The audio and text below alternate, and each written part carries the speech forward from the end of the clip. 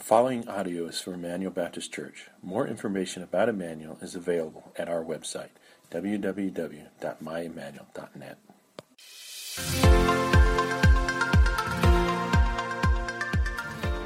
And I do pray that as we sit here today, that our voice might be lifted in praise and our hearts might be open to you. And Lord, we pray that as Pastor Paul comes to speak to us, may our Holy Spirit prick our hearts that we might hear what you have to say for us and apply it to our lives today. Lord, we thank you for this freedom and this opportunity, we pray. In Jesus' name, amen. Amen. Well, it's great to worship with you this morning. It's wonderful for us to have the Halo baseball program with us today.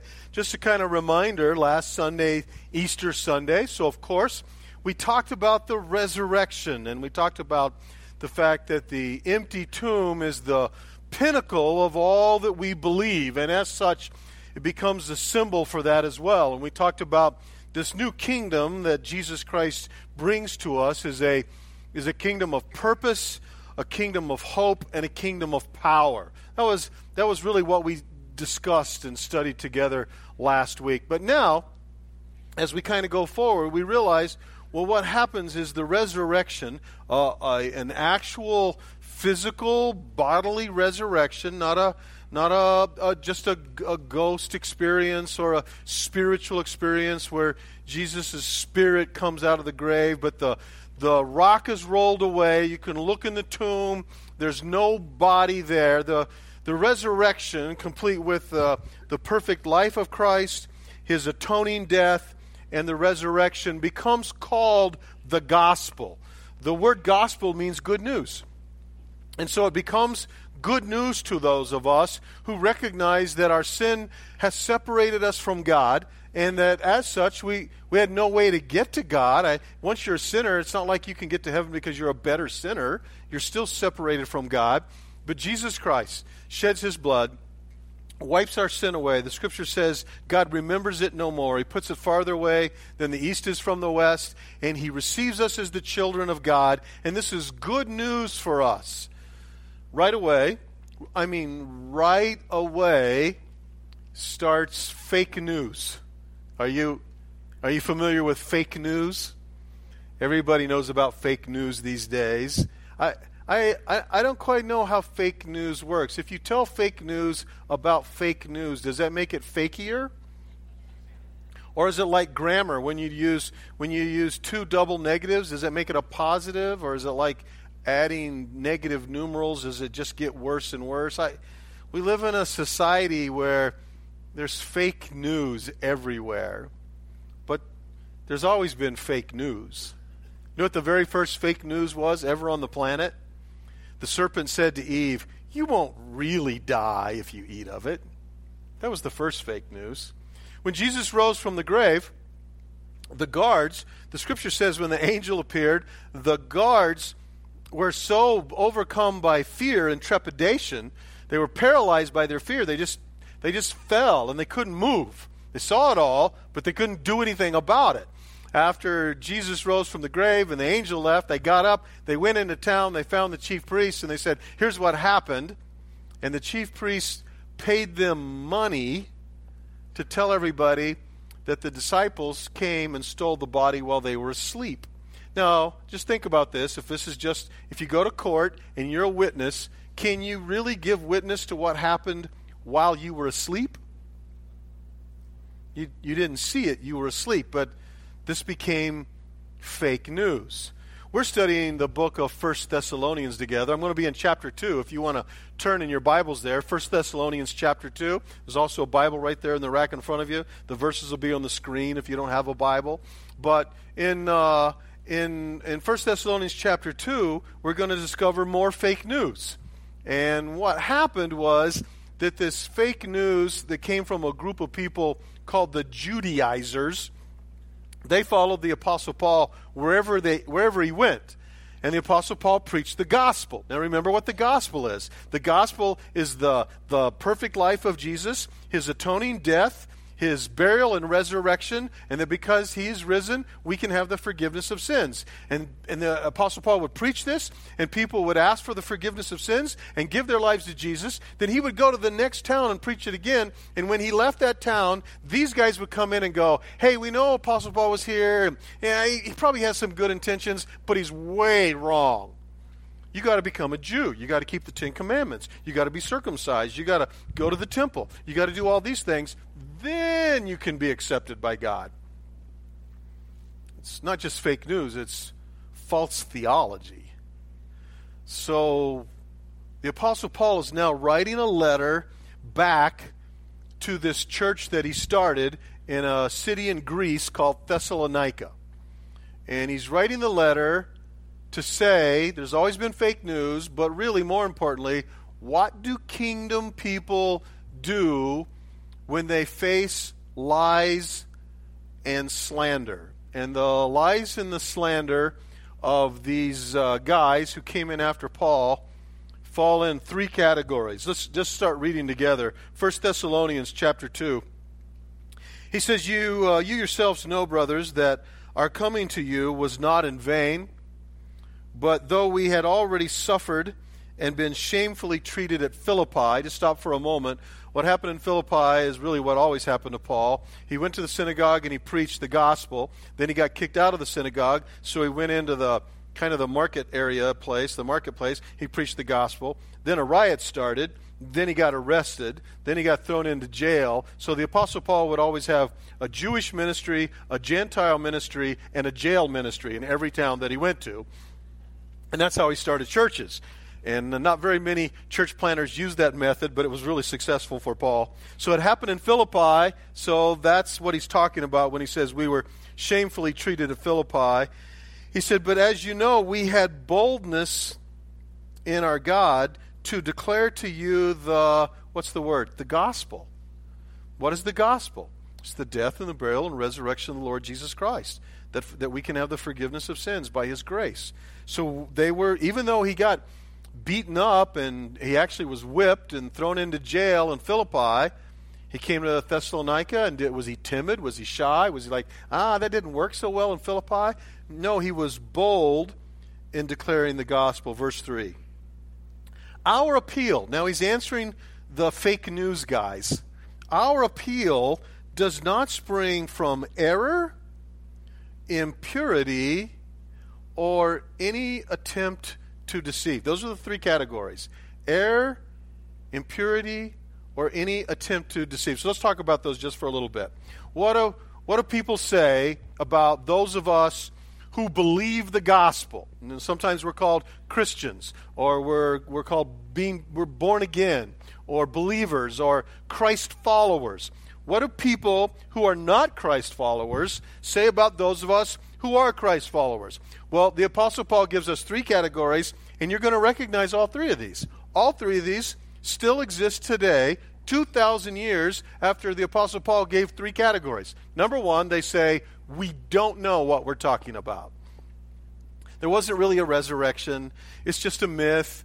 Jesus may or may not be a real person who really lived. He was really a fabrication of the apostles who put together some different gospels and sayings. And it's even bigger than that. We don't know. We really don't understand. We believe in creation, not evolution. We're so ignorant.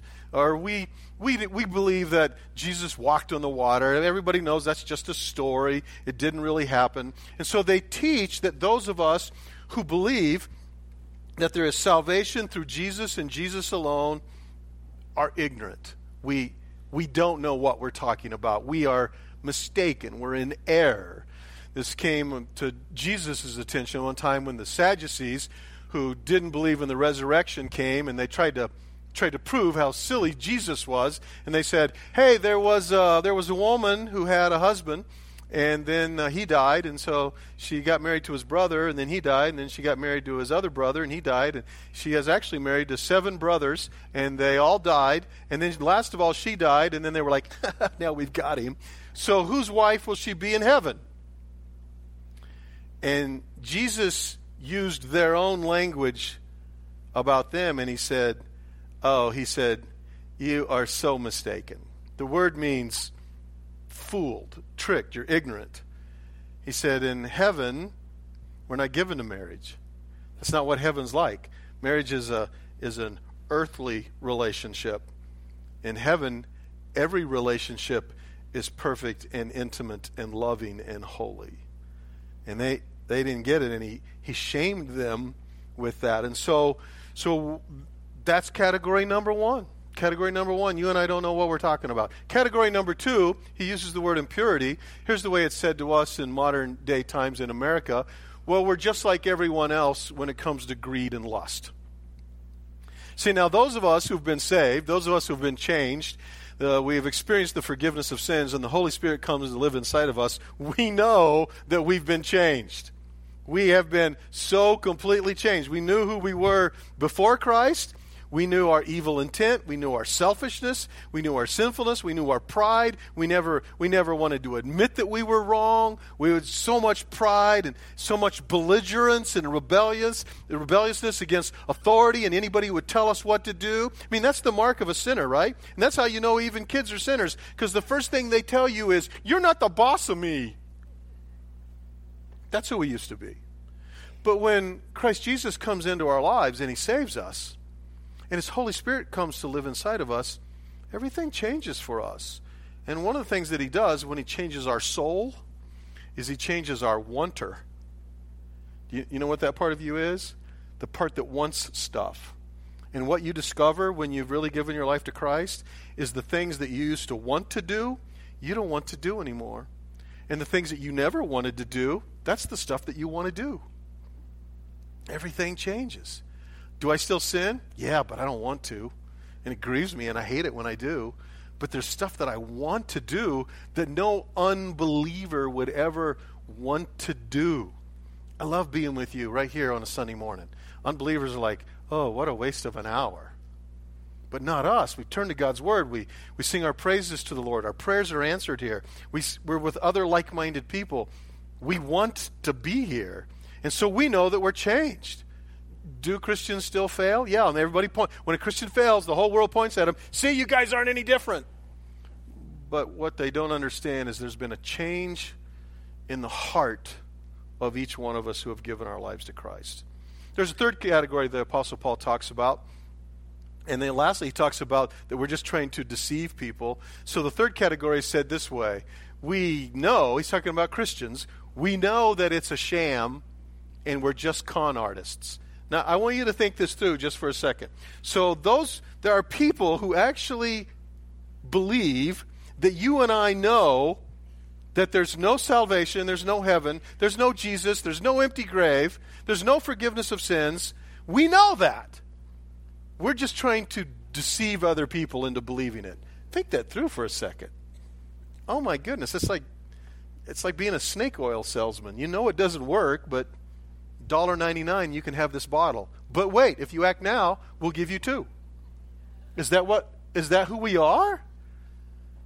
There's some people that would share that kind of lie, that kind of fake news about us. So we've heard all 3 of these things before. Even though we know that people say this about believers and Christ followers from the time of the Apostle Paul in Philippi and Thessalonica to this very day in Billings in Montana, what should we do about it? Well, from the scriptures that we're about to read, here's kind of a mission statement. I'm going to give it to you, kind of 3 parts of it, but here they are. We declare the gospel boldly. Remember, that's what the Apostle Paul said. Even though in Philippi, I got kicked out of the synagogue, there was a riot that started, we got beat up, we got thrown into prison, we came to Thessalonica, and we did the same thing again. We declare the gospel. What's the gospel? The good news that Jesus Christ came, that he lived a perfect life, that he died an atoning death for our sins. We declare that boldly. Here's the middle part. No matter what others say, they're going to say lies about us. There's going to be fake news about us. We're going to declare the gospel boldly, no matter what others say, even in the face of being shamefully treated. So that's kind of a mission statement. So the rest of this Bible study together this morning is really the characteristics that accompany sharing the gospel. If you read from verse 1 through verse 9, you'll find the phrase sharing the gospel, proclaiming the gospel. You'll find it 4 times. So 4 times in 9 verses, sharing the gospel. So this is who we are. This is what we do. So regardless of what people say, we stay true to who we are and what we do. And this is what kingdom people do. If you've given your life to Jesus, if he's your king, then you're part of the kingdom. And what do kingdom people do? Can kingdom people give up because somebody says lies about us, or there's fake news about us, or somebody attacks us? Do we go like, oh yeah, we probably shouldn't share the gospel? Is that what we do? No, he's going to tell us exactly how this works. So let me begin reading here. I'll start in verse 2 again, and then this time I'll keep reading. But even though we had already suffered and been shamefully treated at Philippi, as you know, we had boldness in our God to declare to you the gospel of God, even in the midst of conflict, much conflict. For our appeal, what appeal is that? The appeal is, hey, you can receive Jesus too.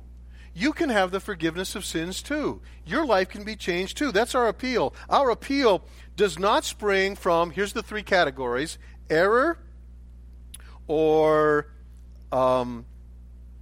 impurity, or number 3, any attempt to deceive. Those are the 3 fake news categories. Verse 4, but just as we've been approved by God to be entrusted with, here it is again, the gospel, so we speak, not to please man, but to please God, who tests our hearts. For we never came with words of flattery, as you know, nor with a pretext of greed. God is our witness. Nor did we seek glory from people, whether from you or someone else, though we could have made demands as apostles of Christ, but we were gentle among you, like a nursing mother taking care of her own children. So, being affectionately desirous of you, we were ready to share with you not only the gospel, there it is the 3rd time, but also our own selves, because you became very dear to us. So, we've got this gospel, the good news, the perfect life of Christ, his atoning death, his resurrection, the fact that he ascended back to the throne of the heaven, that he's going to come again and get us one day. We have this gospel. How do we speak it? How do we declare it? What are the characteristics of our DNA as we do it? Number 1, the first thing we read on this list that Paul reminds us is that we've been instructed by God to speak. If you're here this morning and you're a believer, you've already given your life to Christ, you know that there are commandments in the Bible. In fact, many of you who haven't given your life to Christ, you know that there are commands. And the commands that are the most famous are the ones that are in Exodus chapter 20 called the 10 Commandments. And we have on that list, don't steal, don't lie, don't commit adultery, don't murder, don't have any other gods before the one and only true God. So we kind of know these. And some people even go, this is what you live by. But if you read the scriptures and you read them all, there are lots of other commands. One of the commands to believers is in Matthew 28. Go and make disciples of every nation, baptizing them in the name of the Father and the Son and the Holy Spirit, and teaching them to observe all the things that I've commanded you. So we have all these new commands. Jesus actually, on one occasion, says, a new command I give to you, that you love one another. So these are our commands, and these are just as compelling in our lives as the 10 Commandments. And so sometimes we get all busy, focused on the things we shouldn't do. Don't lie, don't steal, don't lust, don't commit adultery. Don't. But the commands of the New Testament are do's. They're not don'ts, they're do's. And we're to keep those as well. And one of them is we're to share the gospel. One of the things that happens to us when we're truly saved is this wanter that I talked about a while ago. The wanter in you wants to share the good news with people. You want people to have the forgiveness of sins. You want them to have a purpose in their life. You want them to have meaning. You want them to go to heaven when they die.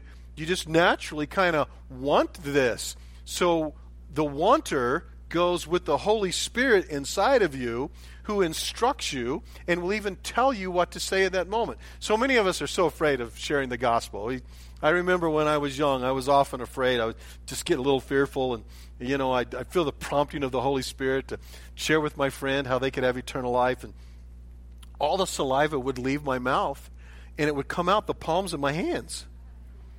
And my knees would be a little weak, and then when I talk, my voice would go like this. Hey, nice weather we've been having. And one day I realized that when the Holy Spirit prompted me, he was preparing the other person to hear what he was prompting me to say. It doesn't mean that everybody wanted to receive it, but the Holy Spirit was doing a work in their heart and life. And it changed everything about me. In fact, the other thing that I began to realize is not only does God command us to share the gospel, but we do it primarily to please him and not others. That's the second thing the Apostle Paul talks about in this passage. You see, we tend to think like, well, I want to share it with them so they can go to heaven. That's good. That's fantastic, but that's not our primary reason. I want to share it so that they can, my friend can save his marriage. That's great. They get saved. They got a lot better chance of saving their marriage than if they don't belong to the Lord. I want to share it so he can overcome his addiction. Now, you know Jesus, you got a way better chance of overcoming addiction than without him. But the primary reason that we share the good news is because it pleases the Savior, because it pleases God. And what I want now that my wanter has been changed is I want to please God. I want God to be pleased with me. I want to hear one day, well done, good and faithful servant. And so I do it not necessarily for others, but I do it because it pleases God. And this becomes a motivation, and because it's a intrinsic motivation between you and the Lord, no matter what your circumstances, you don't get discouraged. Just think about Paul's circumstances again. What were they? Rejected by the Jews, kicked out of the synagogue, rejected by the Gentiles, a big riot started, get arrested, get beaten, get thrown into prison, get thrown out of town, go to another place. Boy, you'd think after you did that about 3 times, you'd be pretty dejected, wouldn't you? I mean, who would want to receive the resume of the Apostle Paul as pastor? Well, I see here that every time you go to a new town, you're thrown into jail. Does anybody want him as a pastor? But in reality, he was doing it because it pleased God. And so we see some things in the Apostle Paul that we can replicate, we can reproduce in our own lives. The third thing the Apostle Paul mentions here to the Thessalonians is that we don't use flattery or manipulation when we share the gospel. The gospel isn't that which kind of it's not always a feel-good message, is it? I mean, it starts with you're a sinner and you're separated from God. That's where it starts. We have to come to the place where we acknowledge our sin before we can be saved. We have to come to the place where we need a Savior. If you don't need a Savior, you don't need Jesus. But if you acknowledge your sinfulness and you know you need a Savior, now we've got a starting place. Sometimes people accuse those of us who share our faith as trying to manipulate people because we talk about hell. And they go like, oh, well, you talk about hell, then you're just trying to scare people. Well, we're not trying to scare people, but we are trying to tell the truth. Jesus talked about hell a lot. Did you know that? Jesus said about hell that it is a place where you're separated from God from all eternity. It lasts forever. He said it's a place where the fire is never quenched. He said it's a place where the worm never dies. And he says it's a place of outer darkness, meaning that you'll be all alone. Any one of those would be terrible on their own. Hell's not a place where you'll be with your buddies and your drinking buddies and having a party for all eternity. Hell's a place where you're always alone, separated not only from everybody else but from God, and tortured for all eternity. That's not manipulation if it's real. It's me caring enough about you to tell you, you don't have to go there. Nobody has to go there. Jesus Christ already paid for your sin debt. That's why he went to the cross. If you'll receive him, if you'll ask for the forgiveness of sins, he said, whoever calls on the name of the Lord will be saved. That's good news, right? See how the gospel becomes the name good news? Because you don't have to be separated from God from forever in that sense. The fourth thing the Apostle Paul says on this list, because they were accused of it, they were accused of greed, is that we don't make big money in ministry. Now, I know that there are some anomalies. I know there are some guys who are probably like television preachers, who I could name them if you want. You can find me after the service, and I can name them. They got private jets, and they got money, and they've embezzled money that they said is going for orphanages overseas. I know there are some of those guys, but that's not what Christians look like. For the most part, Christians are people that just share their faith, and most Christians do it. They don't get paid a dime. They just do it because they love somebody they work with, their neighbor or their brother or sister. In the case of those who actually work vocationally, let me tell you just a little bit about the big money that we make. There are approximately 500,000 missionaries in the world. So there's 7.2 billion people in the world. About 5.2 billion don't know Christ, maybe 6 billion, and there are 500,000 missionaries sharing that story. On the average missionary makes $30,000 a year. They're in it for the bucks, right? $30,000 a year.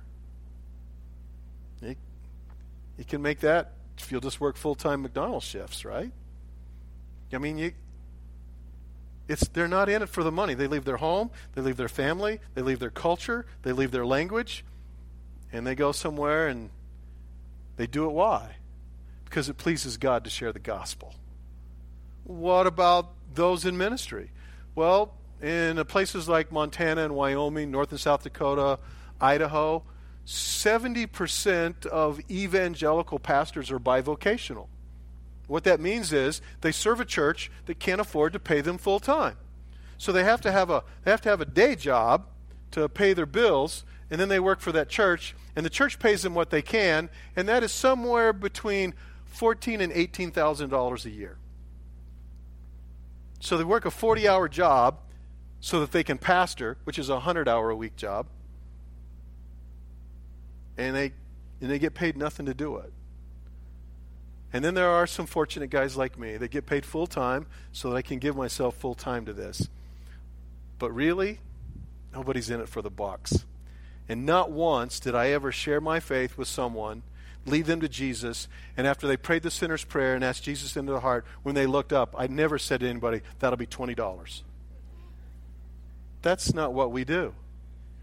In fact, the giving of our tithes and offerings is the money that believers give so that we can reach unbelievers. We're not trying to get their money. We're giving our money so we can get their souls. Last thing that Paul has on his list is we don't seek earthly accolade. There's no trophies in this business. There's no plaques for leading someone to Jesus. There's no special recognition. There's no certificate. It's not like we've got an incentive program, and if you lead 10 people to Jesus, we'll pay your way on a Caribbean cruise. That's not what we do. Someone once said about being a pastor, he said the pay's not much, but the retirement's out of this world. So we come to realize that the things that we value are eternal. It's not earthly stuff. In fact, here's what will happen to you. The longer that you're a believer and the closer that you grow to Jesus, the less the stuff of earth will appeal to you. In fact, somewhere along the way, it just loses its flavor. It just becomes a little lackluster. I don't just go, oh, Montana Fair's back in town. I love the zipper. Doesn't wet my whistle anymore. There's some things that I used to love to do, and they don't excite me anymore. Why? Because they're sinful? No, I'm not talking about sinful things. I'm just talking about earthly things, I find that I think more about Jesus, and I think more about heaven, and I think about eternal things. And you know what I want in terms of those eternal things? I want you to experience eternal life in heaven with Jesus forever. And when someone gives their life to Christ and they experience the forgiveness of sins, it's the best thing that ever happens in my life. That's what I rejoice over. That's what I celebrate over. And then when someone that I've led to the Lord leads someone else to the Lord, that's the next best thing. And then we start to experience the good news of the gospel. That's what the resurrection is. I want to ask for every head to be bowed and every eye to be closed. We're coming to a time of our conclusion this morning. But before we do, I really feel compelled by the Holy Spirit to ask you a couple questions. Now I want you to understand, no one's going to come to you, nobody's going to embarrass you. I'm just asking you these questions and you answer them right there in the stillness of your own heart. Have you ever given your life to Christ? Have you ever asked for the forgiveness of sins? If you were to die today, do you know for certain that heaven would be your eternal destiny? If you're not certain, if you had some hesitancy about answering any of those questions, then this morning I want to lead you in a prayer so that you can know for certain that your sins are forgiven and that heaven's your home. It would go like this, and you can pray it right there in your own heart as I pray it out loud. Dear Lord, I know that I'm a sinner, and I now understand that my sin has separated me from you, and that's why Jesus had to come and die. So I'm asking you to forgive me of my sins and come into my life. And the best that I know how from this day forward, I'll live for you. If you prayed that prayer in your heart and you meant it sincerely, the Scripture says that Jesus will receive you, that He'll never forsake you, that He sends His Holy Spirit to indwell you, that you're forever changed, and that heaven is your eternal home.